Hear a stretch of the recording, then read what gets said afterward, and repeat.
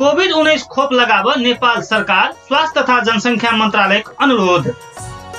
या फागुन 23 गते 65 वर्ष से बेसी उमेर रहल सबके कोभिड-19 खोप निशुल्क लगायल जा रहल अछि। विश्व स्वास्थ्य संगठन से प्रयोगक लेल अनुमति प्राप्त ई खोप प्रभावकारी आ सुरक्षित अछि। अहाँ के सुविधा होए वाला नजदीक के स्वास्थ्य संस्थान में जाकर सब गोटे अपन अपन पालो अनुसार खोप लगाव के लागि अनुरोध करै छी। खोप लगाओ, अपने अपन परिवार आ समाज के कोरोना वायरस से सुरक्षित राखू।